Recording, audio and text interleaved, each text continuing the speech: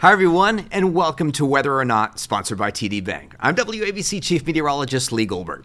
We wanted to take advantage of the tranquil pattern on the Earth's surface to investigate the flurry of activity going on in space, as it always is. We're going to look at our country's efforts to get back to the moon, the exploration of Mars, the experimental asteroid defense system, our experimental system to look at the climate with some high-res analysis with a new satellite network, and of course what the James Webb Telescope is doing. So when I got together with our rock star producer and co-creator of Whether or Not, Alex Dierkman, she's sitting just to our left and blushing right now, I said, let's do an update on Artemis, see where we are. She said, okay, we'll talk to NASA. I got a message later that day, because it turns everything around so quickly, and she said, okay, we're good with Bill Nelson. I said, are you serious? Did I geek out? Yes. Did I sleep a lot last night before the interview? Not really. This is really exciting for us in Whether or Not, because we go straight to the source to see where NASA is now, when we're getting to the moon, and when we're going to Mars. So let's not waste any time. Joining us right now, NASA Administrator Bill Nelson. I can't tell you how much I appreciate you taking some of your precious time out to talk about space with us. I'm so excited about it. Thanks for being with us. Well, it's my pleasure. So let's get right to it. I want to go back, since I'm a kid of the 80s, and it was the shuttle program that just lit up my interest about space exploration. I wanted to take you back, since you just passed the 38th anniversary of your shuttle trip on Columbia. Can you take me back to that time and maybe link it a little bit to the Artemis generation now? Is there some of that technology that we might be able to find some of that DNA in current day space exploration?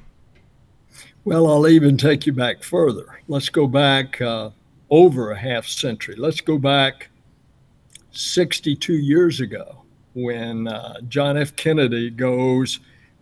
By this time, we've launched John Glenn. The Soviets had surprised us with 1958 with Sputnik. They held the high ground. In 1961, before we could get up into suborbit with Alan Shepard, they then surprised us with Yuri Gagarin up for one orbit. And then it took us 10 months later, and we put John Glenn on the Atlas rocket, which was an ICBM. And we knew there was a 20% chance it was going to fail, but it didn't. And it started the rest. And so Kennedy, who had said, let's go to the moon and back before the end of the decade, and he hadn't gotten a lot of support. So he goes, now the nation is riveted because of John Glenn's flight. And he goes to Rice Stadium and he gives what the Kennedy family members, some of them have told me, is his second best speech. And he says, we go to the moon, not because it's easy, but because it's hard. And so that then put us off on this trajectory of the Apollo program to the moon, and after that, Skylab, and then after a delay, the space shuttle system, which was supposed to be a space truck that was going to be everything to everybody. It was going to deliver defense payloads, intelligence payloads. It was going to do the NASA astronauts. And that's when I then participated in the program. Only 10 days after we landed on Earth, Challenger launched and blew up. And that then had to have a whole rethinking of our space program. So that's a quick little history for you. Did we take some of that technology into the new Artemis design?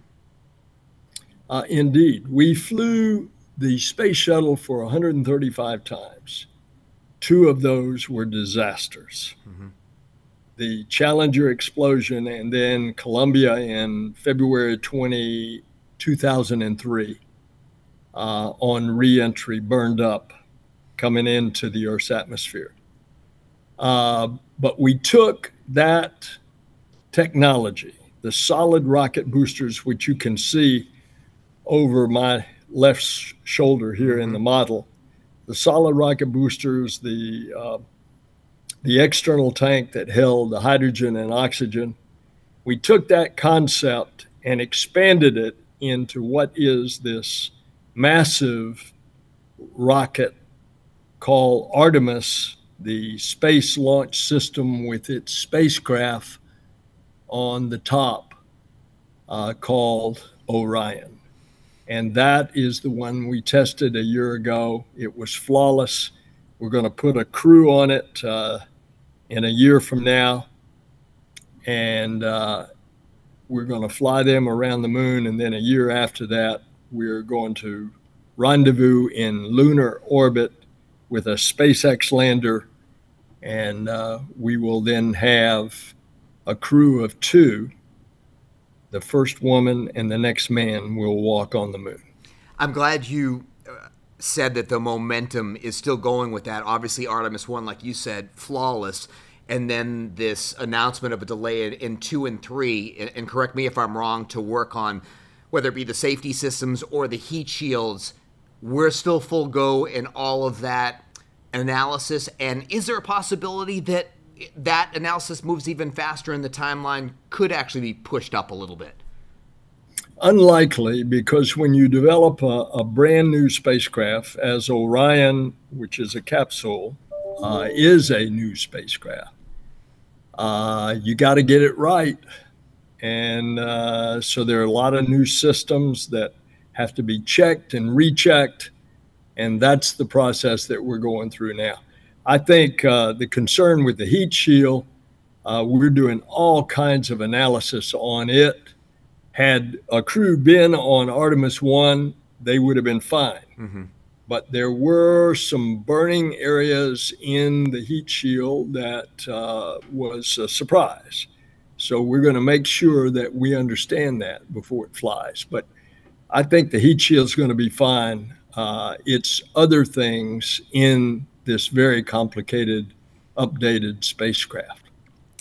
So we look forward to 2026, and I wanted to talk about why the moon is so critical and why it can be a jumping off point for our Mars exploration. And I've heard you talk in the past about going to the South Pole. Why is that so important?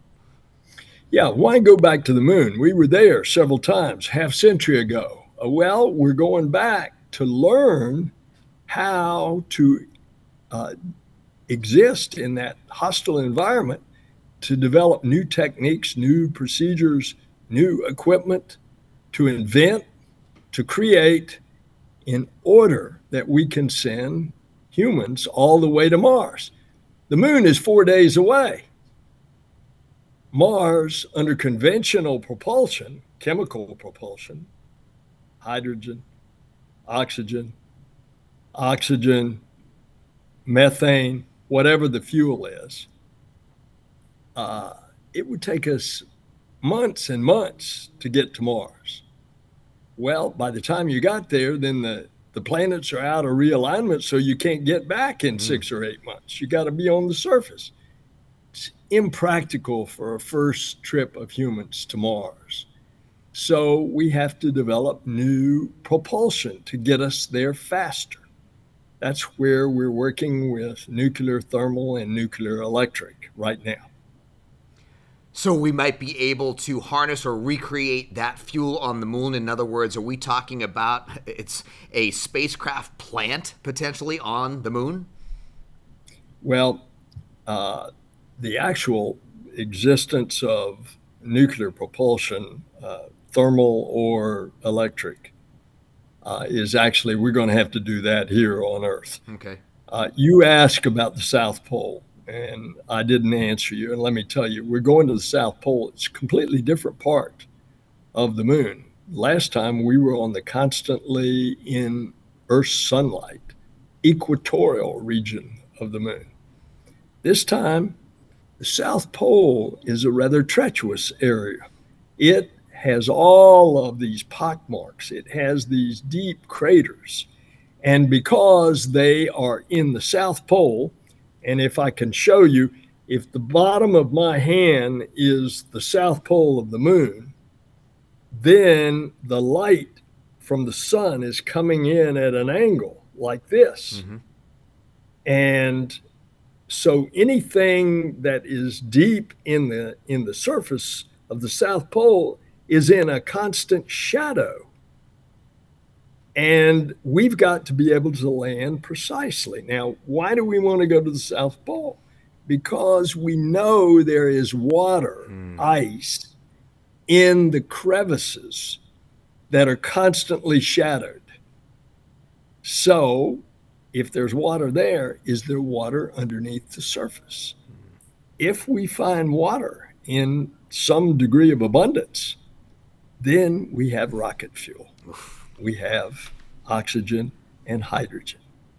And so that's why we want to go to the South Pole. So exciting. Okay, so yes, we haven't been to Mars yet, but certainly our equipment has. I wanted to talk to you a little bit about Ingenuity. What an incredible experience that was, and a little bittersweet announcement recently, taking its final flight, little propeller damage, but this was designed for 5 flights, and what an incredible legacy it'll have.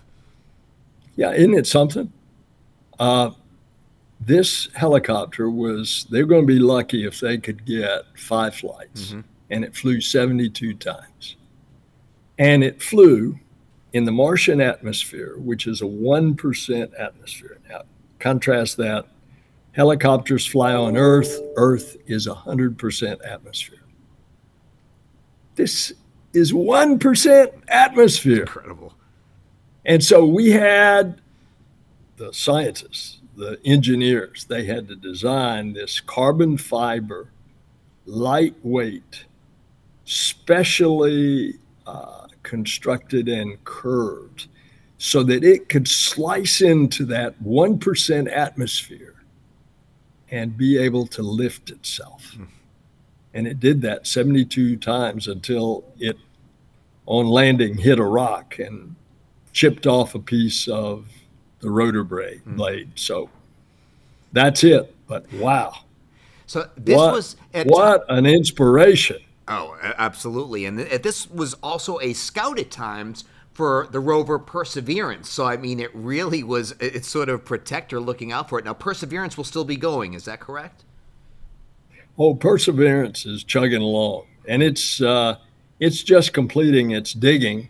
And it's doing these cores in these titanium tubes. And that is digging down a core into the surface. We're on a dry lake bed where we knew there was a big lake, and we are very close to where a river came down into the lake. And so we think in these 40 cores, we think that there is going to be evidence that either there was or wasn't life there. And if there was water, there was very likely life. And you're talking about millions of years ago. Right. Chills. How critical is the work of Perseverance and Ingenuity to lay the groundwork of how we'll sustain when we go and visit Mars? Indeed, it's all a part of the step-by-step process. As I was saying, we're going back to the moon for a different reason. That is to learn in order to be able to go with humans all the way to Mars and to bring them back safely. And so what Perseverance is doing, it is digging in these very specific spots that the Jet Propulsion Laboratory in California has laid out for it, where we could get the best scientific evidence from what used to be a lake bed of is there still life there? And if there was life in the past, to what degree was it developed? And I think that will tell us an enormous amount about our own development of our solar system, as well as the life that has developed as we know it right here on planet Earth. Before I let you go, I wanted to also address some other things under NASA's umbrella that are so exciting. DART, the Double Asteroid Redirection Test, along with the NEO Surveyor, which is Near Earth object surveillance mission. What we've recently learned from the James Webb Telescope and some of the ideas of the satellite network for climate studies. Let's just start out with DART, if you could. Okay, so the question has always been, could we have the accuracy and the energetic punch to hit an asteroid and to move it out of its trajectory? And we had an asteroid that was about a football field long that was orbiting about a larger asteroid that was a quarter of a mile wide. And when we hit it at 14,000 miles per hour, and we hit it at a location 7 million miles from Earth, that we then, with telescopes, could measure had we changed by moving the asteroid in its orbit. And lo and behold, we did. So that gave us the confidence to know that in the future, with a mission like NEO Surveyor, which is set to go in about 2028, which will scan the universe for asteroids that are a threat to Earth. And that gave us the confidence to know that then we could, if we could get it far enough away, you don't have to move it much, just nudge it a little bit on its trajectory, and by the time it gets to Earth, it would miss. So that's NEO Surveyor. Now, you ask about the climate satellites. Well, we have a great observatory up there right now. And it is 22 satellites that are giving us all kinds of data about what is happening to our Earth. For example, a year ago, we put up one called SWAT. And that has given us the elevation of fresh water that we had never had. Lakes, rivers, streams, reservoirs. We are getting better data on the oceans. And now we're going to put up one shortly with India called NISAR that is going to measure the movement of surfaces on the Earth. All of this data is going into a compendium of a three-dimensional model of precisely what is happening to the Earth. And this is these great observatories. By the way, all of this information is available real time to anybody, either on nasa.gov or earth.gov. This NASA data real time is there. Critical climate tools. So just last but not least, instead of looking down at the Earth, looking out to even places beyond Mars, the new galaxies we're seeing 70 million light years away, you have to be blown away by what not Hubble, that's what I grew up with. You have to be blown away by what James Webb is showing us now. Isn't it incredible? Mm-hmm. So one of the first photographs that we got, called the deep field, it actually is looking at one little red speck that is the formation of a galaxy. Now get this, 13.5 billion years ago. Think about how far that is. So light travels at 186,000 miles per second.